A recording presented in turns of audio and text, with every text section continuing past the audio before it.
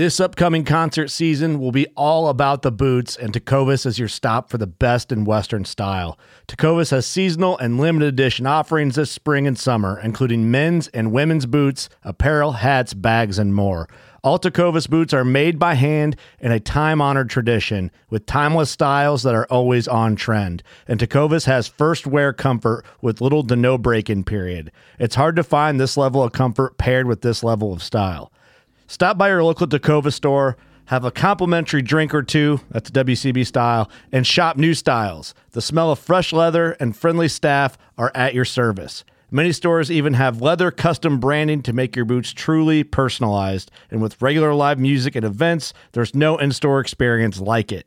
If you can't make it into a store, just visit tecovas.com. That's TECOVAS.com. They offer free shipping on all boots, as well as free returns and exchanges, and ship right to your door. Go to tecovas.com and find your new favorite pair of boots today. Fishing like a local isn't just about catching fish. It's about connecting with the environment and the people who call it home. It's about hearing the stories and traditions that have been passed down for generations and sharing unforgettable moments with the people you meet along the way. Fishing like a local is having an experience that stays with you forever. And with Fishing Booker, you can experience it too, no matter where you are. Discover your next adventure on Fishing Booker. Well, what's happening, everybody? Everybody enjoying our early winter? We're up here in Minnesota. Anyways, don't rub it in if you're listening in the South. I don't want to hear it. I love winter, but I like my seasons where they're supposed to be, and middle of October is not it. However, does get my brain starting to think about ice fishing, and that brings us into this episode.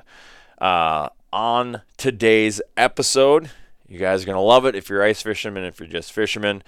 I got on Brian Brosdahl, and we had a great conversation.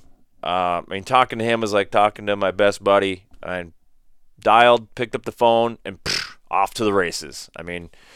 He definitely likes to talk, and I just let him go. So you're going to like this one. We cover a lot of ground.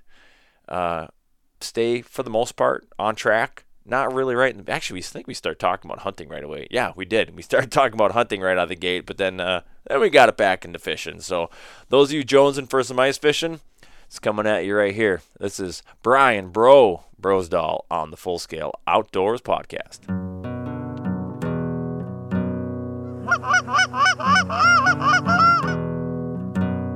Oh, here we go, boys. Go.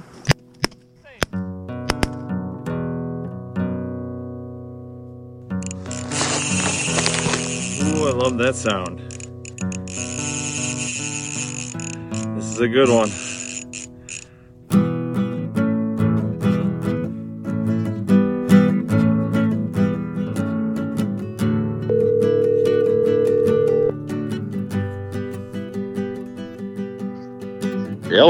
Hello. Is this for the bro? This is the bro. Is this Dale? This is. All right. Thank goodness it's not somebody selling or making me vote some way. Bro, we could really use your vote right now. As you know, this is an important election. The balance of the country is on the line. Just make sure you got a mask when you call in, and yeah, it's crazy. But it is. Did you shoot anything? We got what did we shoot today? Hooded merganser, one ringneck, and 4 snipe. You did get some snipes. Yeah, they were flying around behind us. So I was like, hey, those are fair game. Oh yeah, I really like snipes or woodcock, any of that stuff. That red meat is kind of interesting to eat once in a while. Yeah, I haven't opened up. I haven't cleaned them yet, and I've never had snipe. So I've had woodcock. Are they pretty similar? Yeah, very similar, but it's rich tasting. It's one of those things. Just put it on a kebab with some tomatoes and potatoes, and drink a lot before you eat it, and you'll be okay. Drink a lot before you eat it. That's the key. That's for sure. Yeah. Something, like low end, low-lying fruit like Windsor or something. I generally like wild game, so I'm sure I'll like it. I'm a bit of a self-professed foodie, and I like to cook stuff. So whenever I get something new, I always just like to put it in a pan. I'd keep it really simple, probably some butter and salt and pepper. Yeah. I just want to see what it actually tastes like. I want to see what I'm dealing with, and then do I want to enhance the flavor, or am I covering up the flavor? That's what I need to know. Well, no, that's actually good because it is a rich taste, and there's certain things, actually I really, really like them. I don't want to eat them all the time, but ruffed grouse, and then you'll have that, and it's red, and it's richer tasting, and I think it's actually pretty good. Well, I can't wait to try it. Probably be breakfast tomorrow morning. Well, I don't know. I'll probably hunt tomorrow morning, so I'm not getting up and making snipe for breakfast, but maybe I'll have it for lunch when I get home. So that sounds good. Actually, for breakfast, I had coconut walleye. Coconut walleye, like actual shredded coconut? Yeah, and it's super good. And if you have if you do the flour, egg, shore lunch, coconut, and then you cook it, and then put some of it on a pan, and then freeze it, and then you pull it out, put it in the oven. So you cook it all and stuff. Oh, and I gotcha. I do it in olive oil, and then pull it out and you eat it, and you pull out like 4, 5, 6 pieces, make a sandwich with a little bit of provolone, and then like grill it like a panini. And coconut walleye is just so good. You can eat it for breakfast or on a sandwich. It's just unbelievable. I didn't know this was going to turn into a cooking episode, but I'm all right with it. That sounds so good. That sounds so good. Is. I could eat that anytime, just because there's a little sugar and it's all that kind of stuff. But yeah, definitely, I'm fired up. I'm ready. Yeah, I kind of rip on walleyes a little bit because they're actually I think they're kind of bland tasting. So the coconut actually might up it a little bit. It changes it. It really does, and give it a little sweetness to it. Yeah, and then perch are just too good to eat to do that. So I use perch in like a red chowder. Of course, white chowder, but I like more red because I like to spice it up, and give it some kick. But no, there's certain things that are just really good. Yeah, I want to. One of the things I've been throwing around, I want to do it last year, and I didn't get around to it. Well, one, because the ice was bad, or the slush was bad, or whatever. Never got around to it. But I wanted to go chase some eel pout, some burbot.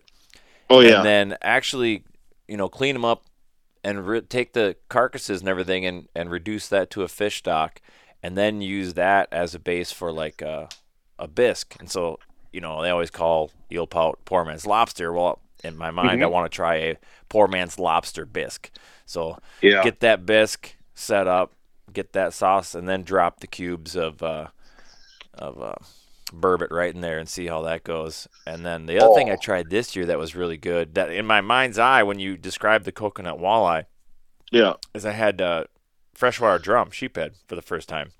And, sure. Actually was really good. It's really firm and had a little bit of a sweetness to it. So I kind of imagine, like, if you gave walleye some sweetness, it probably is going to end up tasting a lot like sheephead. It was actually very good. I was pleasantly surprised. Well, yeah, I had a client keep some sheephead up at Red one time, and he, I said that's yours to clean then, if you're going to keep sheephead. And he cleaned them up, and he said he brought them into the Hoot and Holler, and they cooked them up, and he had everybody eat them. Everybody loved them, but he never told them what they were. Well, that's the thing. A lot of people eat with their eyeballs, right? And they have their preconceived notions of trash fish too. And that was kind of thing. I'd never really heard anybody that actually tried one. People are like, "Oh, you can't eat those nasty things," and it was always nobody actually that I know of have tried it. They just repeat the same old thing. And I was out fishing on Rush Lake this spring, early summer, fishing for bluegills actually, and ended up hooking this pretty nice sized sheephead. It was 4 or 5 pounds on my ultralight. And it was a great fight, and I was like, you know what? I'm gonna keep this thing. I'm gonna try this out. I've been talking about it, and did it, and it was pretty damn good. Well, yeah, and that's quality watershed, and sheephead are quality, usually around quality water, and There's lakes up here that have a few that are connected to red, like Black Duck Lake has a little tributary. They get through, I don't know, through a couple boards in the dam or something, but the lake has sheephead. The bow hunters kill the heck out of them at night. Yeah, they must be very prolific spawners, because I have quite a few buddies that are bow fishermen, and man, yeah, they go to town on those things, and there never seems to be a shortage of them. Yeah, they do. Now, when they get up into that 8-10 pound range, those are really old fish, but they're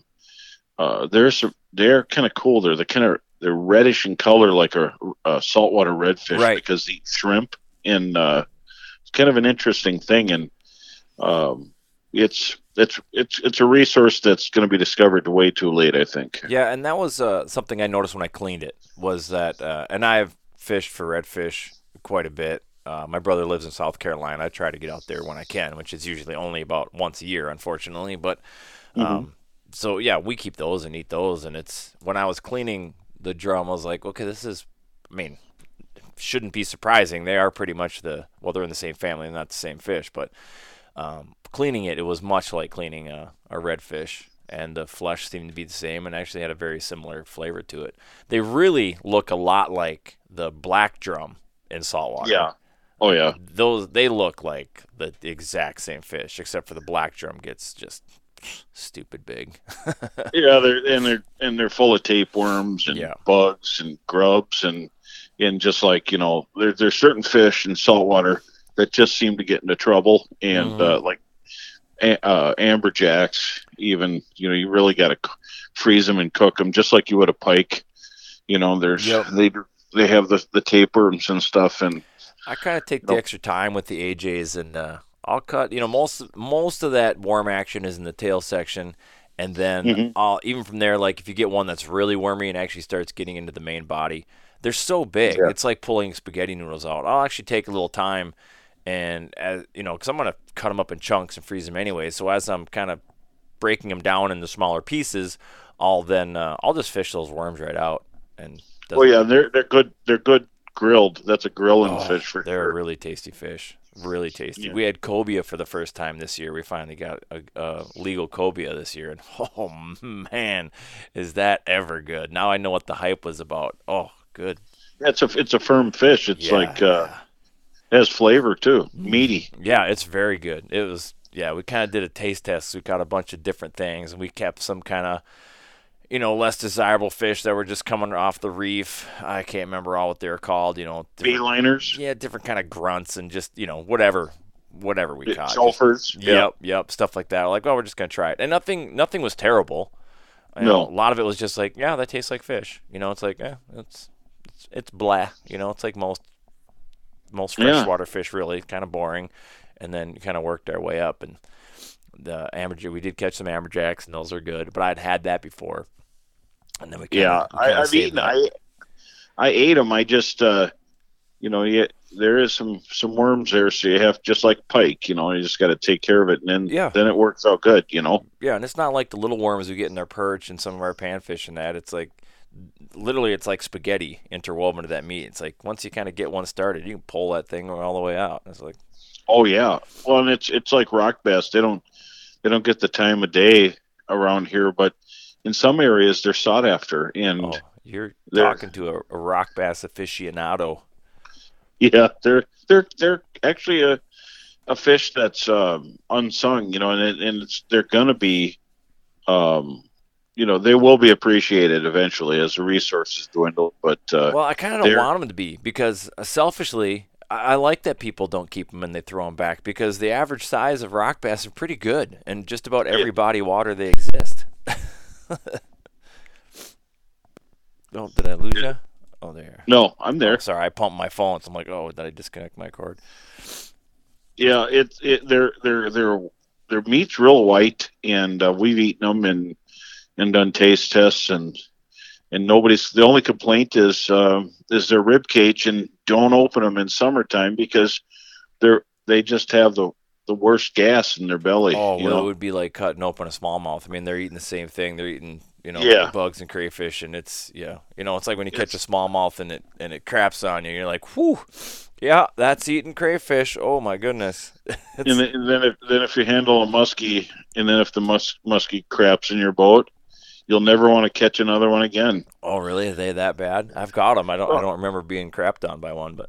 Oh, we had one that was just a 53.5 that was just it was like a small bucket you just poured across the boat and just rancid. And then everybody that touched them had a gray slime burnt into their clothing, It's putrefied walleye is all it is, right? If you ask the walleye fishermen, it's all just the muskies, it's all they eat.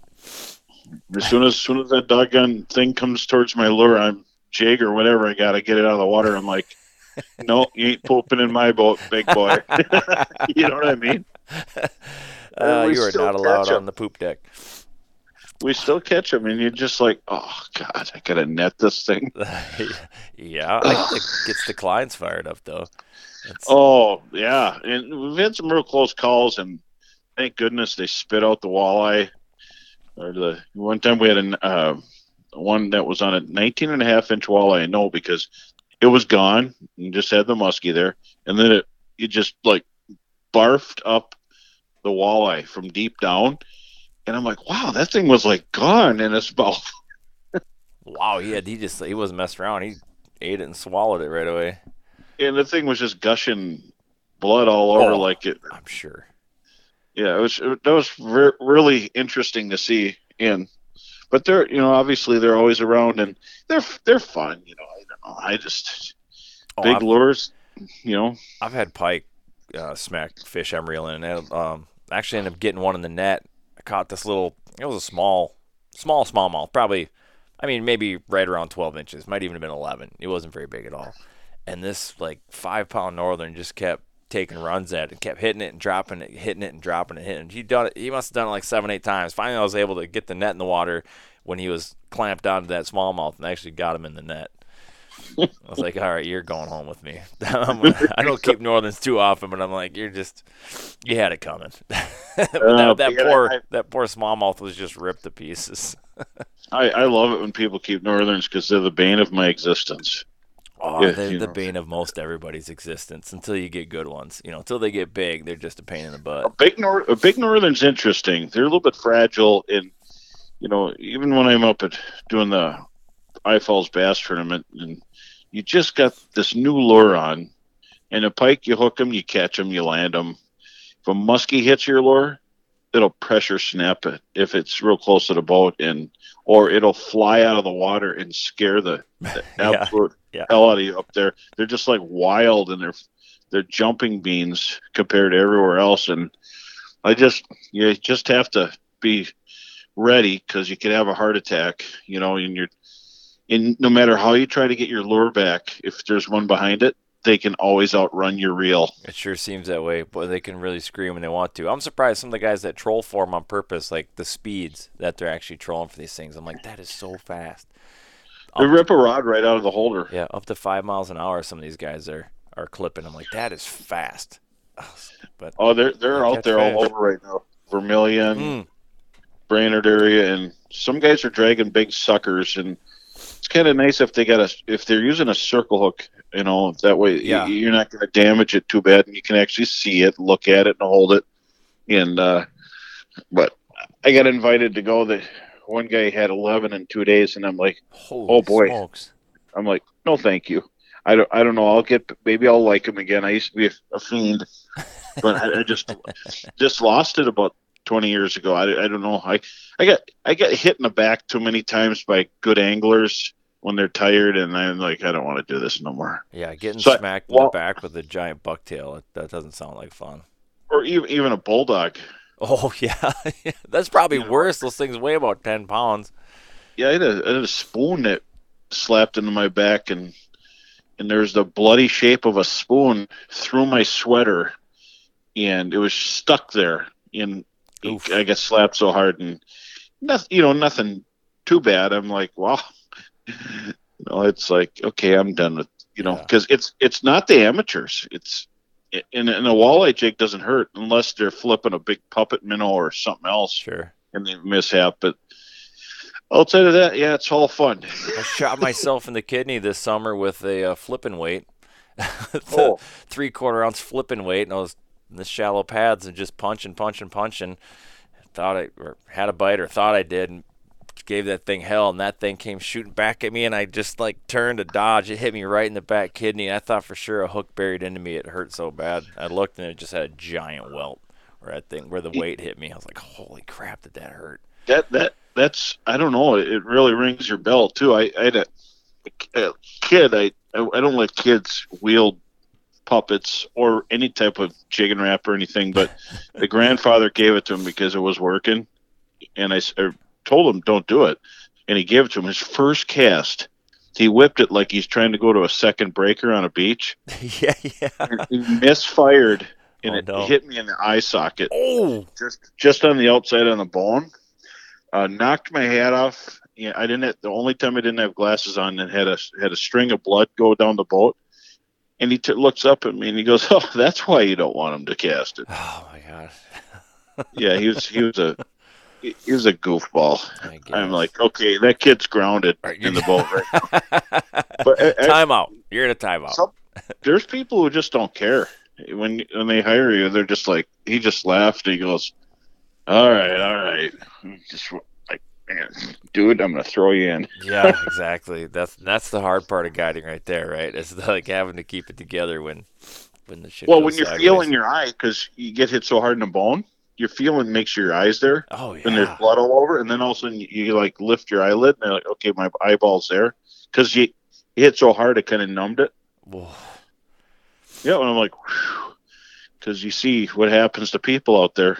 God, yeah. The Facebook photos, and I'm like, absolutely. Okay, never again. Always gonna have glasses, even if it's super dark cloudy. Some of those are so cringeworthy. I've seen some where the hooks are like all the way in the eye. You're just like, oh man. Oh yeah, that would have went right through. That because it would have run through glasses too, I think. So it doesn't matter. Just I told them why. But anyway. yeah. Well, we're gonna start this podcast eventually. I mean, I am recording, but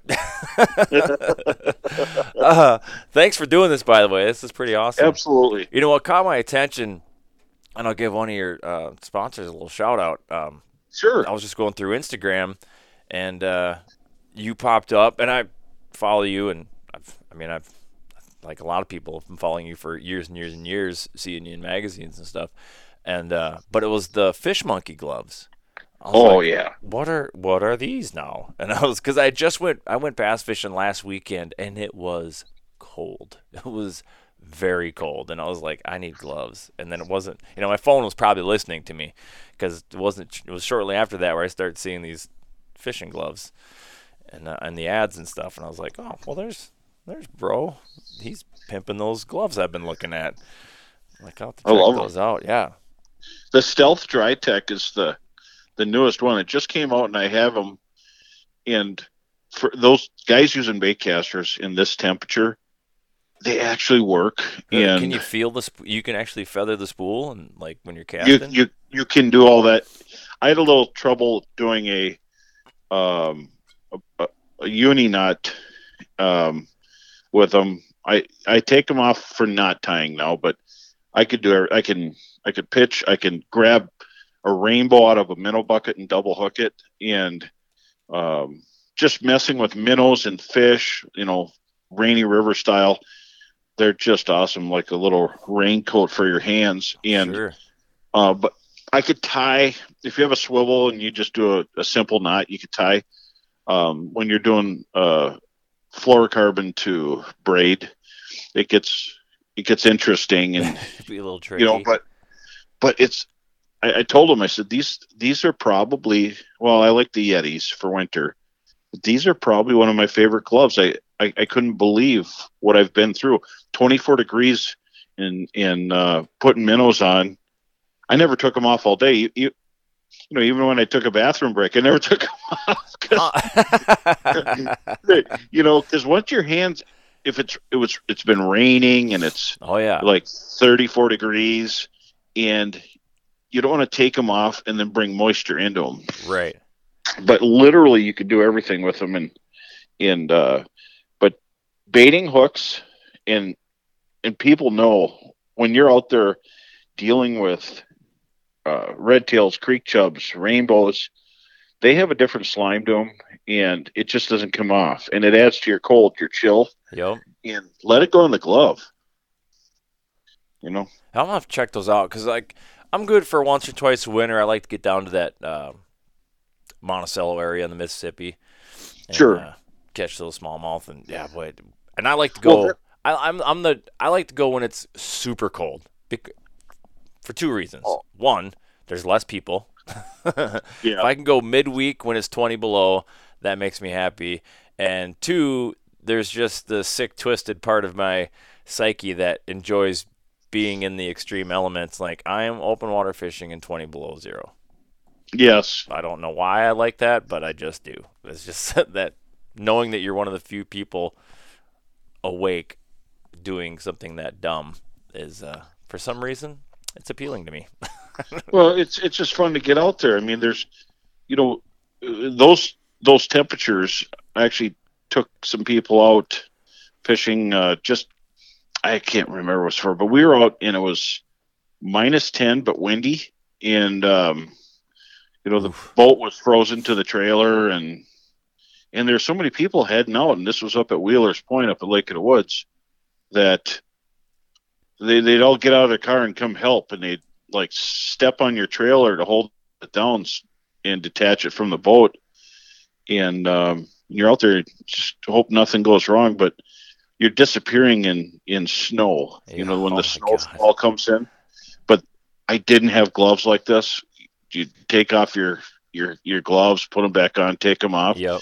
And then your fingers are ringing the next day. But up there, they're all crazy. Whoever is up there, they're absolutely crazy, and they're going to go around the ice scales floating down. And I guess I was one of those crazy people, but that's that it's, and it was worth it. I mean, we caught fish. Well, it's always worth it when you're catching fish. But you almost need a shovel in your boat. I've had that. I've seen some of those pictures. It's just gross. The snow on the deck. You're just like, oh my god.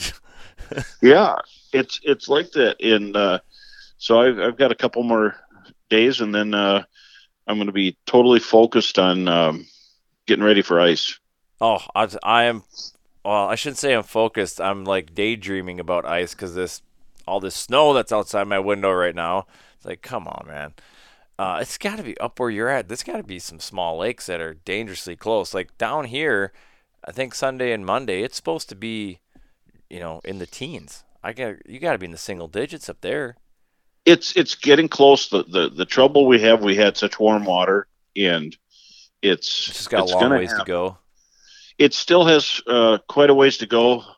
The lake I live on isn't really a deep lake, maximum depth of 19 feet, and there's no ice on it at all. Okay. But some of the lakes have bays that are frozen that are real shallow, like 2-3 feet of water, ricey bays. Those are frozen, and it's close. And every lake's different, but the shallow lakes will freeze.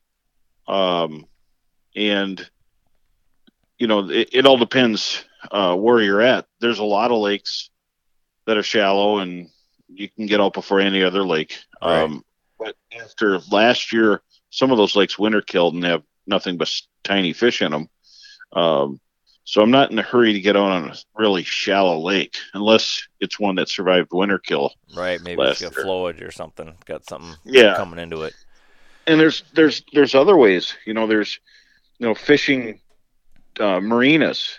Where you could access a dock and then drill next to the dock, where you're actually not on the ice, or an inside turn, on a backwater somewhere. Yep. That you don't even have to be on the ice. You're just drilling by shore and using a long rod, not a real long rod, like a 3-footer to fish it. And but yeah, when it's going to be a lot earlier this year if this keeps up. And it's supposed to warm up a little bit the first week in November. I saw, at least down here, back in the 40s. I'm a half hour north of the cities. So yeah. I'm kind of in that central zone. That'll help the deer sleep all day while everybody's in their stand. Yeah, exactly right. They're all moving around right now like crazy.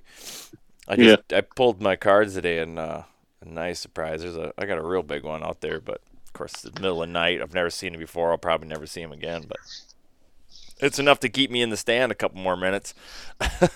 Well, yeah, and I was putting up a deer stand. I don't have a skid steer, and everybody has one's always busy, but I got it laying out there, and I was jacking it up, getting ready to pull it up, and I noticed some tracks. And I'm like, oh, is that mountain lion? And I started looking at them. They're bear tracks, really big ones. And I could put my whole hand in there, and it's bigger than my hand. So there's some bears still walking around. Yeah, they're probably going, what the heck is with this snow too? I mean, it's not uncommon for bears to be active through October at all. Like that's they're looking for the perfect spot to tuck in. Yep, I think this snow's probably got them going like, what in the hell? And we can track them now. Yeah, right. Yeah, for sure. That's something I haven't. I've tried it a couple times, but never super serious. But someday I'll give it an honest go bear hunting. But yeah, you have to. It takes some time to get a tag. The last time I bear hunted, I could just buy a tag, and now you have to apply for like 3 years. And I'm pretty close to the no quota zone actually, so I would just hunt that. There's plenty of birds. There's plenty of bear in the area where I would go, so I wouldn't even bother with the applying circus. So you can. There are some different zones that. Yep. You get in the no quota zone, like the southern end of. I don't know where exactly the line is, but it's like southern half of Pine City. I think it's basically straight west. Then across the state is no quota there. Well, there's a lot of big ones up when you get towards Hinckley to Moose Lake. Yep. I've seen some big ones just in the few minutes that I'm driving through. Some just hogs, and there's a lot of them up here. I don't know why it's so strict. There's a lot of this spring we're seeing them. And when you're seeing bears all over the place, there's a lot. Yeah, because you just don't see them that often. No, and they're very reclusive, but. There's plenty of them here. Maybe, hopefully, they think about loosening that up a little bit. Yeah, for sure. Let's go and get a little bit of a backstory from you, bro. It's like I remember we got to be pretty similar in age. I think I'm 47. Yeah, I've got you by a few years. By a few, because I remember when I started seeing you on like magazines. Because I mean, again, this is like pre-internet. I was like, oh, you didn't seem like you were that much older than me at the time. No, and I'm like a kid that doesn't realize he's looking more like an old dude every day. Yeah, same. Where's this gray in my beard coming from? Who is that guy in the mirror? I don't recognize that old fart. The red goatees don't get much gray. Yeah. And all you do is you lose your hair follicles, and then you end up shaving your head and looking like a bouncer or a Viking. Right. But it's I've been at it a long time, but you don't know you're at it. I've been fishing, and I've been in the fishing industry for many years. Long time. I've had sponsorships now. I'm going on 25 years. With my first industry sponsorship, real sponsorship, and I didn't even know what that was when it happened. I didn't even read it. I just signed it. Sure. Okay, that sounds great. Oh, wait a minute. And not only do I get stuff, I get money here, and you're like, oh wow. And I remember Heather saying, "Hey, can you get more of those?" Yeah. So sure. how did it get started? Like, were you guiding back then, or tournament fishing, or both? A little bit of everything. I've just fished and never really did tournaments in the beginning.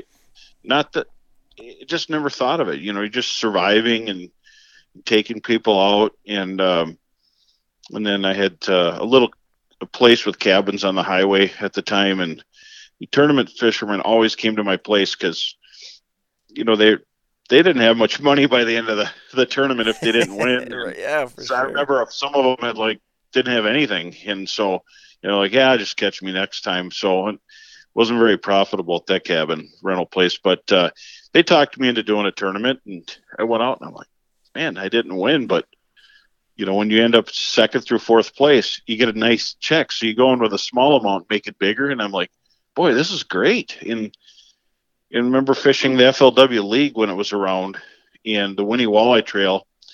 And I won a Winnie Walleye Trail, and then the FLW League. I remember going and fishing like Mille Lacs and different areas, and ended up getting Angler of the Year on the league. And I'm like, well, this ain't that hard. And then I found out later, yes, it is. Yeah. It's not always.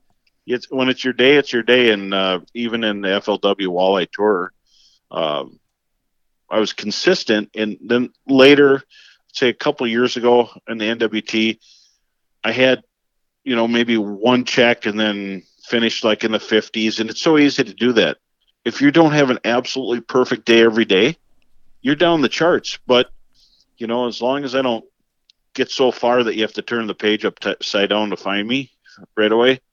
But as far as that, I've always been an ice fisherman and after ice, and I love panfish. They're my favorite fish. Oh. And I've guided for muskies, for walleyes. And in the beginning, I guided for panfish more than I do. Then I've kind of, I don't really guide for panfish. I don't push panfish. In the wintertime, we might go for crappies or perch and then finish off on walleyes. But in open water, it's walleyes every day. That's what I do. And walleyes, you get the phone calls for walleyes. If you're like, oh, panfish this, muskie that, you kind of get just like this mixed bag, and you're never really on top of the schools, and you can't stay on the muskies if you're not chasing them nonstop. Though, Humminbird side imaging really helps, but they stick out like a sore thumb. But in the beginning, we didn't have any of that. We had basically nothing. There was a Loran C with a little antenna you'd stick up, and there'd be a dot on the screen and a little triangle, and that was so rudimentary. But I remember back when they started mapping stuff, and I had the first map of Winnie before it came out. That was amazing. You're like, wow, that's what it looks like. And then you go to this sandbar point or this rock pile, and you're like, oh, there's a saddle to another one. And you go over there and you open it up, and there's fish there all day. Everywhere you go, you just play in with this cartoon. Like, go from one spot to another. And then Lake Master was just amazing. And then the next winter, all those spots were open before you ever got to them. And so the B spots were the new spots. But after many years and just helping out people in the industry, when you're in fishing, you meet people in fishing, and writers and TV people, they need fishermen because they can't just go on the show and it's about them. They don't know the location.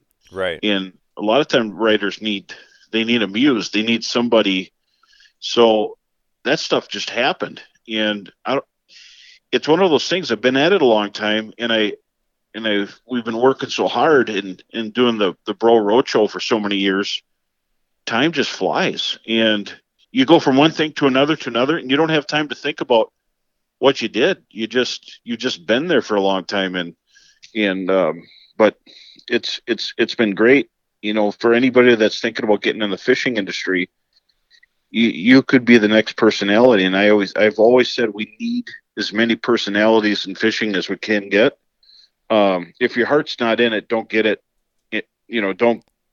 Don't become a pro fisherman and then, just to clog up the system. But if you really love fishing and you want to do it, definitely do it. And so I want to just tell people that you can do it.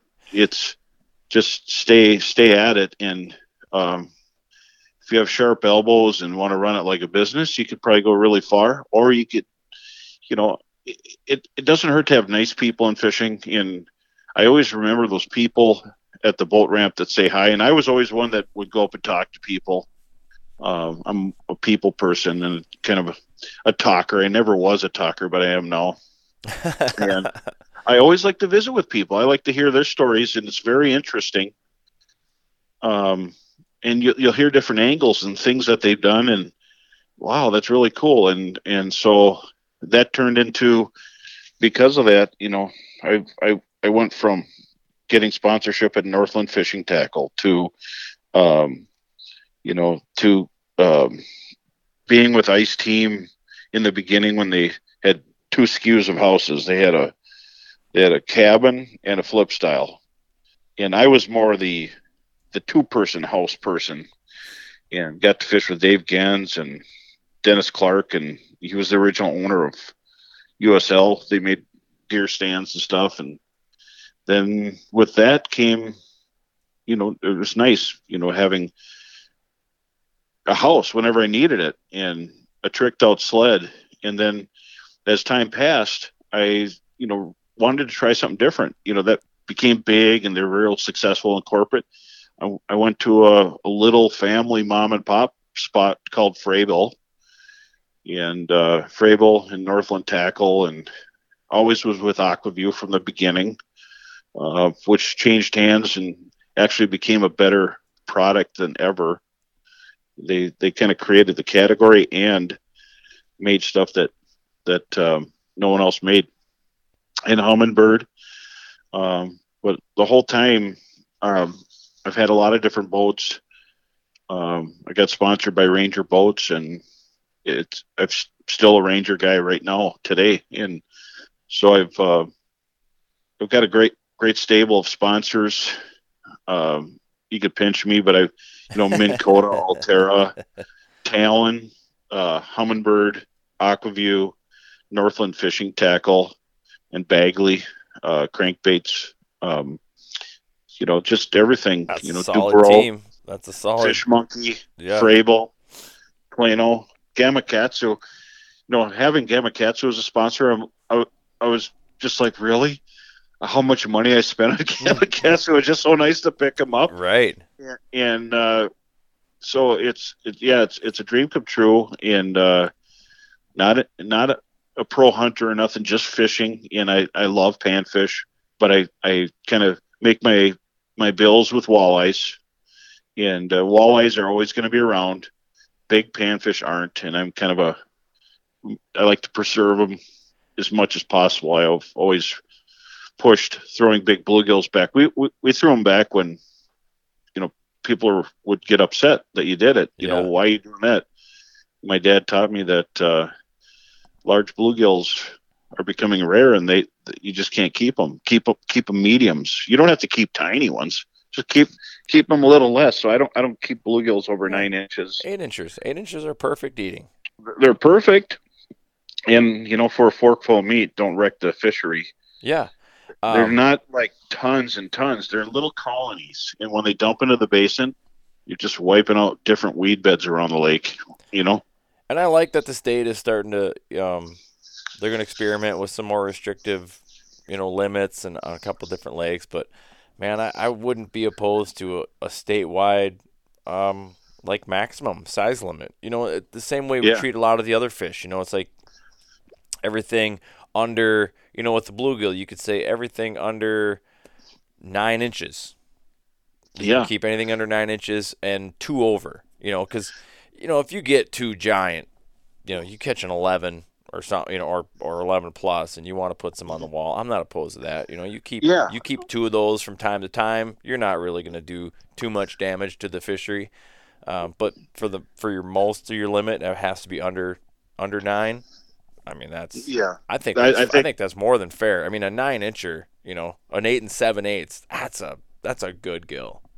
Yeah, and if it starts getting close, then I'll toss it. But it's just got to be under 9, and we don't need any more than 5 for us petite. But now I did some of the panfish meetings in the beginning when they first started, and I've been a little bit too busy to do them the last couple of years. But one of the toolboxes I suggested was one fish over 9, and and then let there be some lakes that the big fish fry people. If my grandkid can't buying a license, blah blah blah. Okay, well, have your lakes, but now when you get on this lake that we want to cherish and just enjoy catching these fish that spin in circles, but maybe pick them up and look at them.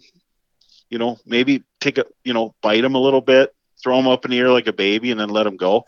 We just absolutely love bluegills, and if you want the lake where you can just pile drive them, let them have those lakes. But let's have a few, and they got to be able to produce big bluegills. But there's, most of the people at the meeting, or I should say all of them, want to see bigger gills. There's a few that won't go along with it, but that's fine. But if they do go to one of these other lakes, then we know that they're safe, So, but 1/9 is hard to do because, first of all, you have to have law enforcement have to measure every one. Right. And if you got a pontoon full of 4 or 5 people, that just made it a big headache for them. And I think if we could figure out how to sweeten them into doing that, we could have it. But I'm saying not everywhere, because I don't want that. How much harder would it be? I mean, they already have size restrictions on other game fish. I mean, I don't know why it's any harder, any more pain in the ass to measure bluegills than it is to measure a walleye. I mean, I think it's the numbers, it's the high volume, and then they might have crappies, because some people, are just out to pile drive everything they can get. They pull up on a pontoon that's got, 20, 30 crappies and then a huge pile of gills, and they might not be a one that goes over 9, but then to measure it. But I think it would be great if it was there like that, because they're not in the high numbers that in the past we've all thought that there's this endless sea of fish. There's not. Bluegills live in little colonies, like this weed bed has a colony, that weed bed, and in that colony there's only a very small percentage that get really big. And so when they mix in the basin and deep water flats, not semi deep water on the mud or somewhere or on some edge, and they get hit, it just wipes out a whole area. But they're a little bit more fragile. But you get into like perch, big perch, as long as they don't get too much pressure, they'll do well. In some lakes they produce big perch because there's a lot of forage in them, and we're lucky here in Minnesota to have big jumbo perch. And a jumbo perch truly is, the size structure of a perch depends on, what's available in forage and spawning habitat. And, some lakes seem to have everything, but they just don't get big perch. Well, they're missing something, Right. And, whether it's a basin food, insect life, crayfish in the summer, but we have a couple dozen producing lakes that always kick out jumbo perch. And jumbo perch is in the eye of the beholder. Some people think a 9-incher and up is a jumbo perch. Typically people from out of state. Yeah, that's a nice keeper. That's a nice keeper, yeah. And to me, we've always thought jumbo perch were fish 11 and up. And that's just being around it for so many years and seeing fish up to 13 and a half. And out of all the fish I've seen for many, many, many years, other than Mille Lacs or Lake of the Woods, a true fish that actually touched 14 inches. I hear it all the time. I would have to measure it mouth closed, tail pinched. I have seen countless 13 to 13 3/4 in the past. But now, fast forward to now, the last 5 years, I'm seeing 14 and a half inches, but not very many. But they're getting bigger in our lakes. We've had longer growing season. As the farmers say, we had the same growth season as Texas because we have really long, hot summers. There's that, and then invasives. Rusty crayfish are just that extra protein that really helps make some big perch on Mille Lacs. Lake of the Woods has rusties. Mille Lacs, sorry, I didn't mean to cut you off. Mille Lacs seems to had taken a shot. Like the jumbos had kind of disappeared there for a long time, and now the last few years, I'm starting to see a few more getting caught every year. So they're kind of slowly coming back, and also the eel pout too went MIA for a long time, and I'm starting to see people catch eel pout in Mille Lacs. So, while we're trying to juggle this big circus act that is Mille Lacs, I feel like we're not looking in the right place. I feel like there's a canary in the coal mine. We just haven't found the canary, and it might be the perch and the burbot kind of pointing to a bigger issue somewhere down the food line. Somewhere down the. Oh yeah, well, there's so much food in where that did lake. They go? Where did the big perch and where did in the eel pout? They kind of disappeared at the exact same time. And now they're climbing back. So why? We don't have any special regulations on either of those fish. So.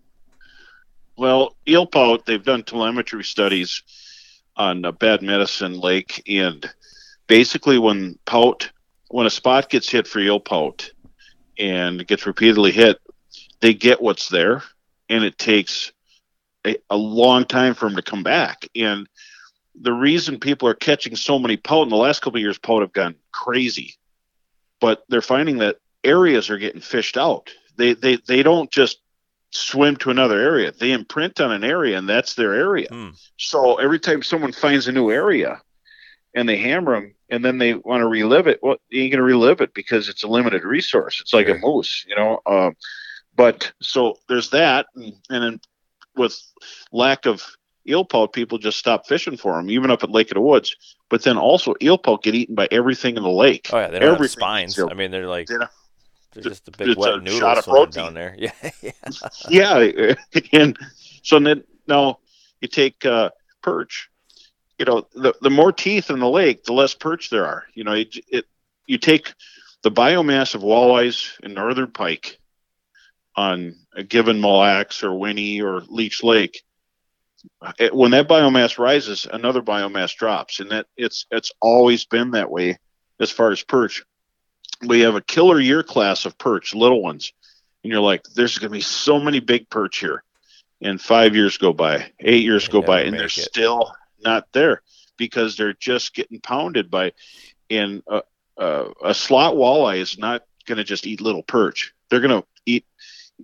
Just talking to experts, large lake specialists, they're gonna eat something big. If they're gonna exert an effort, they're gonna wolf down a jumbo perch, and pike are big time perch eaters. And so you can only have so much of a good thing. And when there's less big walleyes in the systems, there was more big perch. You go back to all the lakes in the 20 years ago, they all had big perch. All of them did. And there's less walleyes. And so you got to pick what you want in your big aquarium, as a fish. And a good mix, some lakes are run as a trophy fishery, like Mille Lacs has slots, Winnie has slots, Lake of the Woods has slots, and some are very successful. But as you grow bigger fish, and it takes a long time to really get these fish that are 25 inches and bigger, or even 28s, it does take down the other side. And with Red Lake, when they netted out mature walleyes, and even, found values in other fish that would end up in there, they dropped their hoop size and kind of strained everything out. Well, then the crappies had a chance. Then they had a killer spawn, and they just grew. So it's what does the public want? And if everybody gets together, and that's where Men Fish helps. There's actually an organization that's keeping an eye on things. Definitely your voice can be heard there. What you'd like to see, and not everybody wants the same thing. We all want good fishing. We all want really good fishing, but maybe like eel pout, it can't be limitless. Remember back in the day, they used to just throw them on the ice. I mean, they used to throw them on the ice, littered on Mille Lacs everywhere. I mean, even guides up here that played a good role in the eagle recovery because the eagles were just feasting on those things all winter long. Oh, there were so many up there, and even back with commercial netting and taking this, walleye nets and throwing sturgeon on shore, and throwing eel pout, and then garbage pickup. The resort owner would, I got to go pick up garbage, and he'd have a truck full of eel pout. Well, now you don't see that. You can only fit so much into a system, and eel pout, they call it poor man's lobster. Well, it really is. If you truly try it and get over the thought of that slimy fish, it's a fish that targets and eats crayfish. So it's that's their main thing. They will eat other things. That's why they bite on a, buckshot spoon and a fathead. Yeah, right. Yeah, and so, but most of the time it's crayfish. I mean, if you got something that rattles or if you're hitting the bottom, they're going to come over thinking it's a crayfish. And if you keep pounding the bottom and you're on a sandbar on Lake of the Woods, you're either going to get a pout or you're going to get a sturgeon because they eat crayfish. Or third fish would be a sauger because they pound crayfish too. But there's it all depends on what people want in a fishery. And we have some tremendous fisheries, but we have some that are hurting a little bit. And we got to treat them like what they are. They're precious. And you and I talked about rock bass. I mean, there's so many rock bass and they're so healthy and there's a lot of fish and a lot of people would never target them, but everybody knows where there's a big rock bass. Yeah, and that's probably one of those species, right, that somebody probably catches a state record every year, and they just like, it's a rock bass, and they throw it back. Oh yeah. They don't get any respect whatsoever. They're the Rodney Dangerfield of the panfish world for sure. I love them. They bite readily. I mean, I catch them all the time incidentally. You're flipping a jig or a Senko under a dock, and I'm always surprised at the size of a lure that they can get all the way in their mouth. You're just crazy. You're flipping a 3/8 ounce brush jig, under a dock, and you feel a little tick, and you set the hook, and you're like, oh, there's a dinker, and this is a rock bass. You're like, what in the heck, dude? Hungry? Holy smokes! Yeah. Well, they're great for kids to learn to fish. Because they'll bite and they'll bite again and again when they're sitting under a dock but there's a lot of resource out there and a lot of interesting things. Sturgeon really has caught on huge.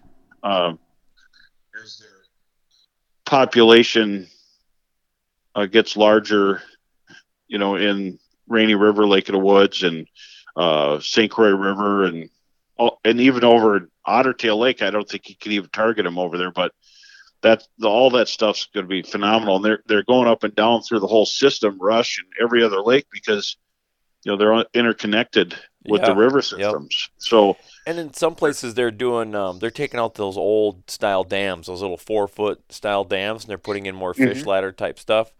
In a few of these lakes, and I think that's huge too. I mean that's allowing those fish to get back and travel the entire length of the waterway that they've historically had. And one of the lakes I'm talking about is Cross Lake here in Pine County, just a little bit north of me.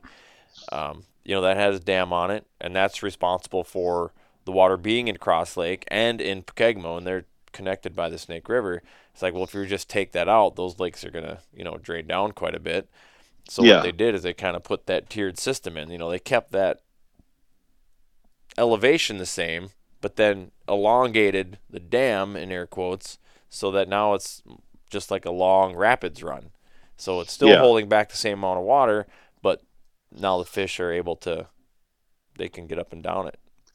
Sturgeon can go up like a bullet. Sturgeon, suckers, northern pike, and walleyes make it. You wonder, hey, can walleyes make it? Well, they've been swimming back and forth under Lock and Dam number 3 for many years up to Hastings and back down through the dam, and some of them can make it through several dam systems. So, walleyes, even those great big ones, once they get their energy, they could push through, and so the fish will make it. And but as far as ice fishing goes, it's right on our doorstep this year. Quite a bit earlier, weeks earlier. Some years it takes till usually by Thanksgiving we can get on the ice in northern Minnesota, but some years it takes, maybe even to that first week, the St. Paul Ice Show. Yeah. But always, far North Dakota or the UP or something has a few lakes, or we might have some skim ice and some shallow stuff. But this year we might see ice during deer season in different areas, and people are chomping at the bit. But whatever you do, make sure you're on safe ice. Don't fall through. Don't tell anybody, because the world is watching and just waiting for an ice fisher to make a mistake. They love it. So if you're on the ice, don't show thin ice. Make sure you measure it for the people in Facebook land that it's what the DNR wants, which is 4 inches of ice. If not, don't want to hear about it. Yeah, I can't wait for 4 inches. I bring a Spud bar. Have Spud, we'll travel. Oh, absolutely. Buddy system, get your ice bikes. If you got a floating ice suit, that's a good idea too. If not, there's nothing against saying you can't just throw a regular life jacket on. Not that I push it that much where I think I would need that, but I've fished on, there's not snow and you can see the ice. Good, 2 inches of good, clear ice. I'm 6'4", about 190. So I've fished on 2 inches a lot and so far never had a problem. But I don't just sprint out there either. I go very slow. I take my time, very methodical. It's definitely not a careless act. Like, I'm definitely being very cautious. But 4, yeah, I'll sprint on 4. Yeah, I'm waiting for 4 inches of ice. I don't like taking cold baths, and no, thankfully I haven't yet. Knock on wood, but. And there's been such inconsistencies in the last few winters in the freeze up, and I have found areas that had thinner ice that don't typically normally have thin ice, and it's just consistency. If there's 4 inches of ice and it's consistent, and then early ice is always a lot of work. I'm always drilling the entire way to make sure that it's consistent, and when it gets time to take machines or drive. That's a 2-person thing. We have, either a little 4-wheeler or snowmobile, and we have a inflatable that we could just pull the cord and inflate. But I always drill the holes. I'm the mule, and then Heather will drive up. I'll wave her up to the spot, but never past it. And then so the Nebulous is kind of a neat little thing, and as soon as they came out with them, I got one right away just to be ultra safe, and you could strap it to your machine, and then you have a way if something happens to get your machine back too, so but we never take any chance. And I noticed too, once I have everything drilled, then everybody goes. Oh yeah. Once somebody you got a trail breaker, they're like, oh, green light, let's go.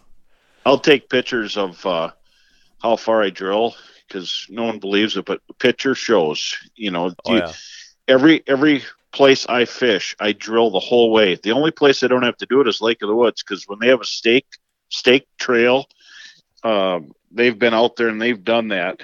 And I still like to snoop and check. I get off the trail and then I'll check it and drill it and see what kind of, depending on the shove ice. But we've had some real crazy stuff. And but yeah, if you have all the precautions, nothing's going to happen, obviously. And light gear, light boots.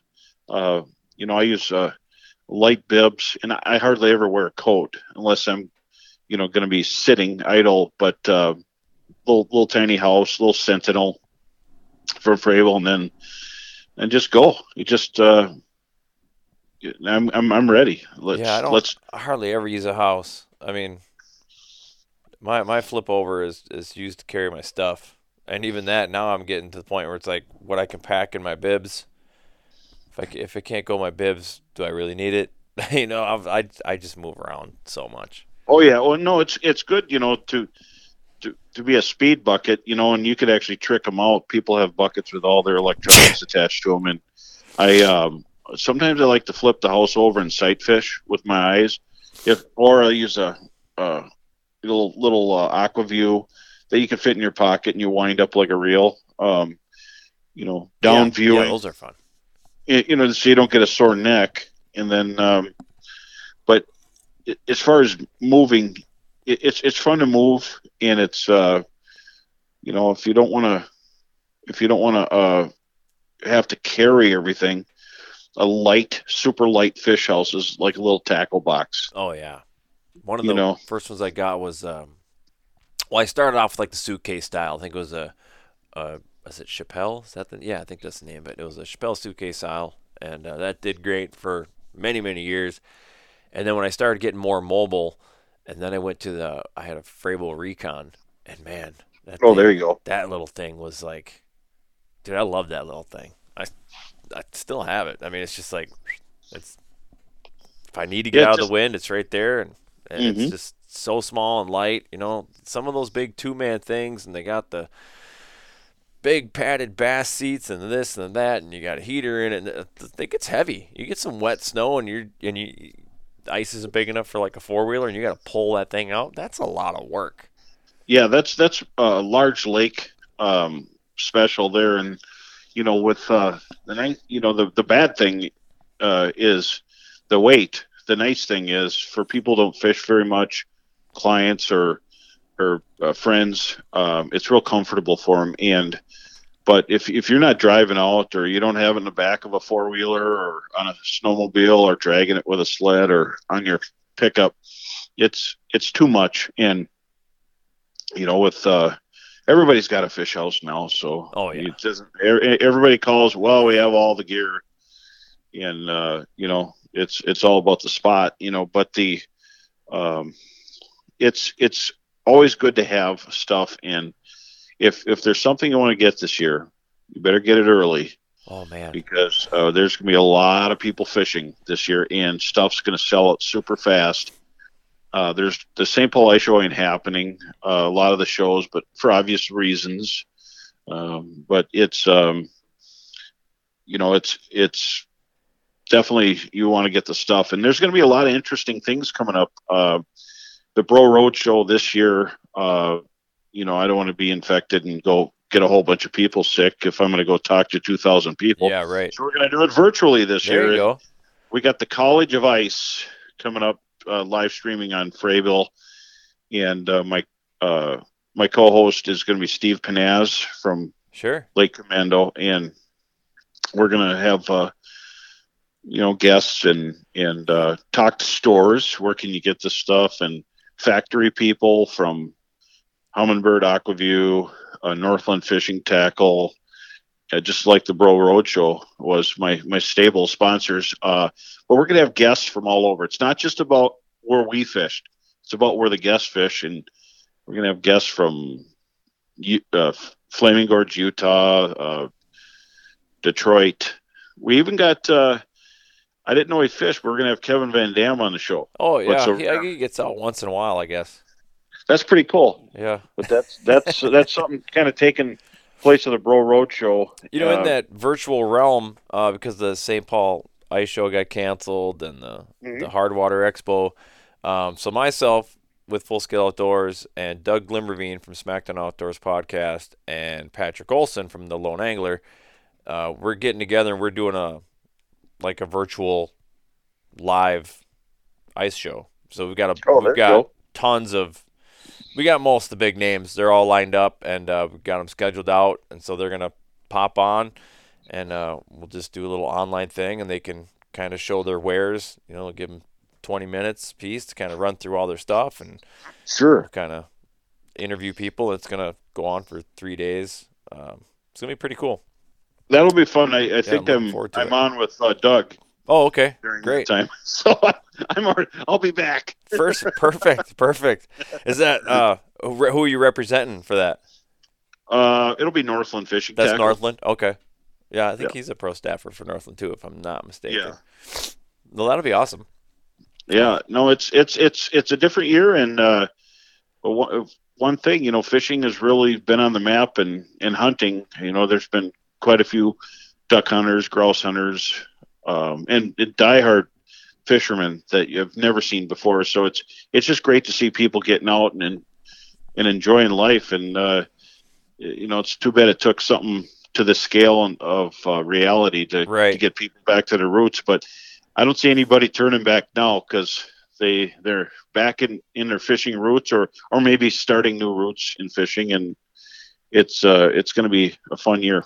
Well, and I've been trying to help promote other people, like, this is a good time. If you have somebody that comes to you and they're curious, like they didn't grow up fishing, they didn't go up hunting, but because of this pandemic, I've had multiple people come talk to me, when there was a toilet paper shortage and people are freaking out, and they kind of, they projected it out, and they're like, if this becomes more than just a toilet paper shortage, I'm screwed. I don't know how to procure my own food in the wild. I don't hunt, I don't fish, I don't know anything. So people have reached out to me, and as all outdoorsmen right now, we have a golden opportunity There's been record number of license sales, both fishing and hunting, and people are curious about it. And all the people that were kind of on the fence, a lot of your big urban center areas, reach out. And if you got an open spot in your boat, your duck boat or your fishing boat or your ice house or whatever, invite some of these people out, because these are all going to be allies down the line. And when certain pieces of legislation come across the desk that might not be so favorable towards sportsmen, we're going to have more allies. We're going to have more voices at the table, and I think that's huge. So absolutely. So that's what like Men Fish right away. They really pushed hard, and they got the guiding season started. It was looking pretty bad, but especially when we're outside and we're safe. Yeah, for sure. But I got to thank them for doing that. And but yeah, it's going to be good. And everybody get out and fish. And yeah, if society is not going to collapse, the rich people don't want that, and the poor people don't either. Nobody wants that. That's not good for anybody. So but definitely embrace fishing and hunting, and it is fun to eat something natural. Gather your food, whether it's fish or game or morels or toadstools, whatever. Don't eat the red and white ones. Don't eat the red and white ones, and but definitely check that stuff out. But no, it's been fun talking, and it sounds like you're on the same page as I am. You just love fishing and being out absolutely. There. Before I cut you loose here real quick, what I did want to ask you about, the first time you had some input and you got to stamp your name on something like the Bro Bug. Mm-hmm. How was that? What was your reaction to that? I actually, when I designed it, John said, well, we're going to call it the Bro Bug. And I'm like, wow. I said, you don't have to do that. They're like, yeah, we do. Because if it fails, it's on you. And I'm like, oh, okay. So, and it's funny too, because it was awesome. And there's still people that have the original one, and we wanted something with a larva look, and it was so extremely different to anything. Back then, you couldn't get too wild or crazy. And having something that looked so alien, but what it was is an emerging insect. So the old term I used to say, match the hatch, is that's everything. And, then we came out with the mud bug, the gill getter, and then the bloodworm came, which is along the plastics line in the bloodworm. And then I designed a skeleton minnow. And probably out of all the bloodworm, I've caught so many fish on, and I've caught them in every state without any bait, on a mud bug head or a gill getter. But the skeleton minnow is my favorite. And, you talk to Corey Schmidt from Men Fisherman, that's his favorite, or Jeff Simpson, all these people, in Matt Straw, he loves that one. It's really a bloodworm, but you can only use the word bloodworm so many times, so we call it skeleton minnow. Yeah, sure. And you're a bass guy, so ringworm head with a real fragile skeletal tail to two little cilia. Instead of, real bloodworms have a little mop of 3 or 4 cilia.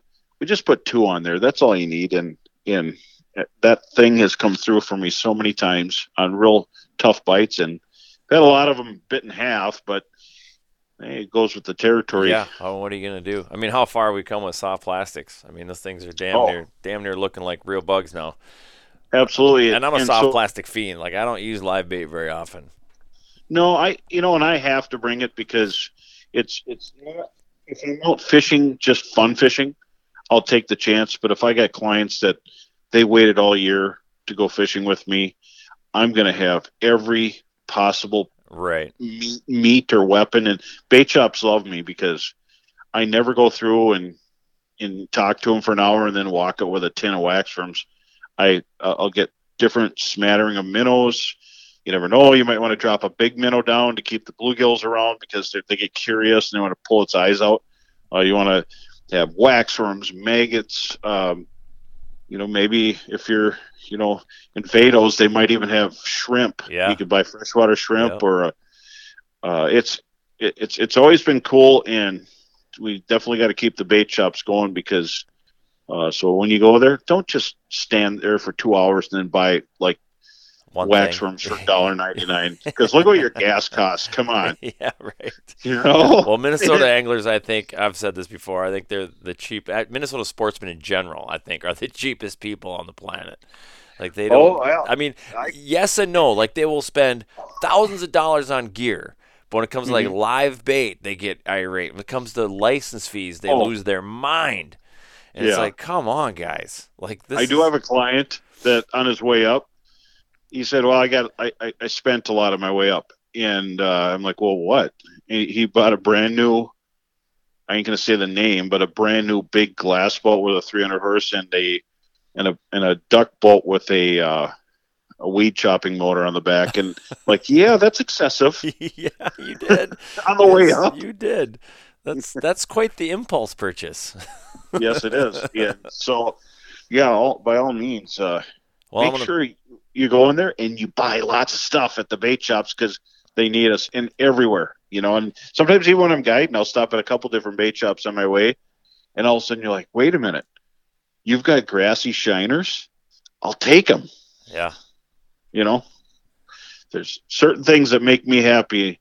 And besides plastics, it's really good bait because you're going to get bit. Yep, and I need to throw it back into my arsenal. I'll be starting my third year at Minnesota Made Outdoors Tournament League, and thankfully we did well last year. We came in second overall, which doesn't get you a paycheck, but it's second out of a lot of teams. That's great. That's awesome. We're super proud of the season we had last year. But man, Team 1 ran away with it. Nick and Leaf just dominated. They went first, second, first. I mean, it's pretty hard to catch a team that's just fishing that good. And they use live bait, or they use at least a mix of live bait and plastic. So it's like, well, that's a reality shot to me. I kind of prided myself as somebody who was really good with plastics. And it's like, but am I missing bites? Am I not getting some bites? Because in a tournament scenario, or in a guiding scenario, clients, it's like you said, some of these people come from a long ways. You want to make sure that they catch fish.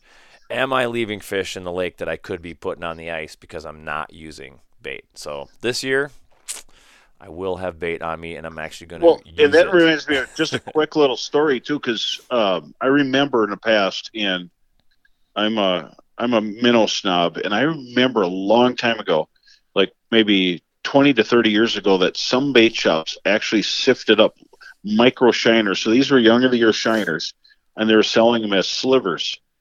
And those little tiny shiners on lakes that have really big crappies, and you're fishing after dark on 1 to 2 pound test, they would just destroy them. And between that, and we talked about shrimp and just there's so many things out there. I don't have very many butterworms or anything like that, but I do use night crawlers through the ice, and I do use redworms through the ice.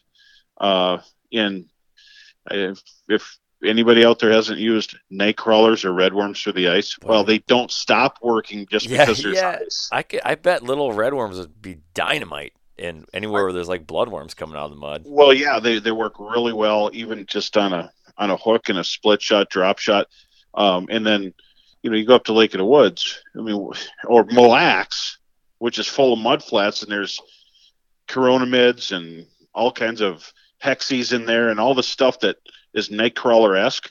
Well, a chunk of nightcrawler on a buckshot isn't a bad deal. Right. And if you want to be prepared, cut them into little chunks. So all you got to do is grab it and put it on your treble hook and drop it down.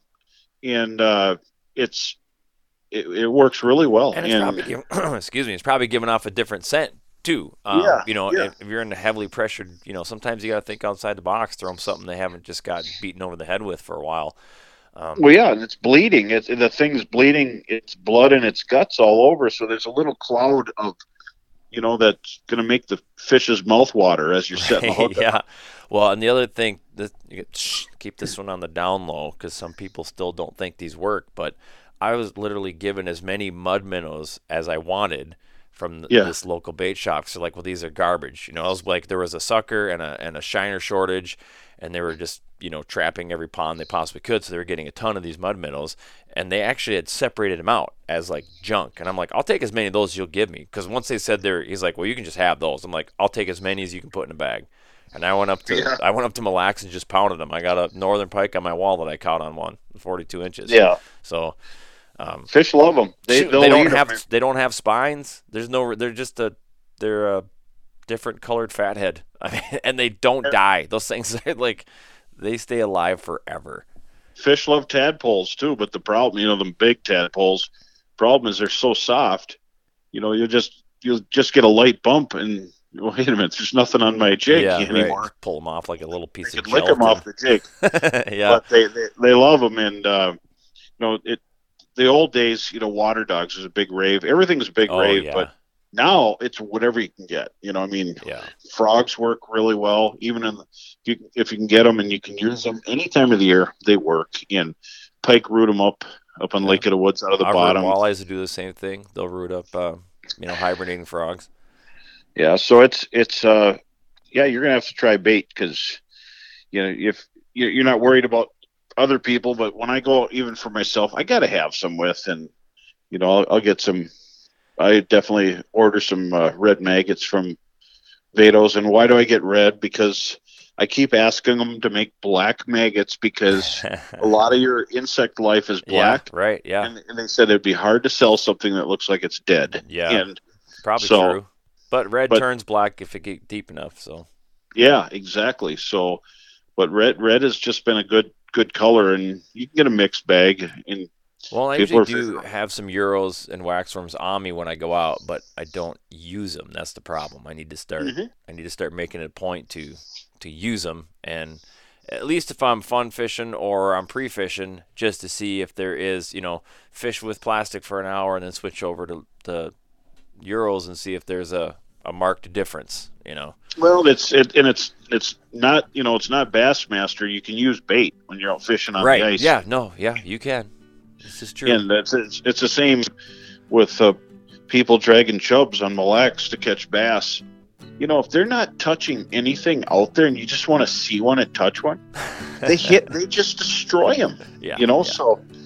But no, it's been real good talking to you, and everybody have a good winter, and you have a great winter too. Maybe we'll fish sometime if you're not super busy. Yeah, well, I usually am in the winter, but hopefully, running down the ice, that'd be great.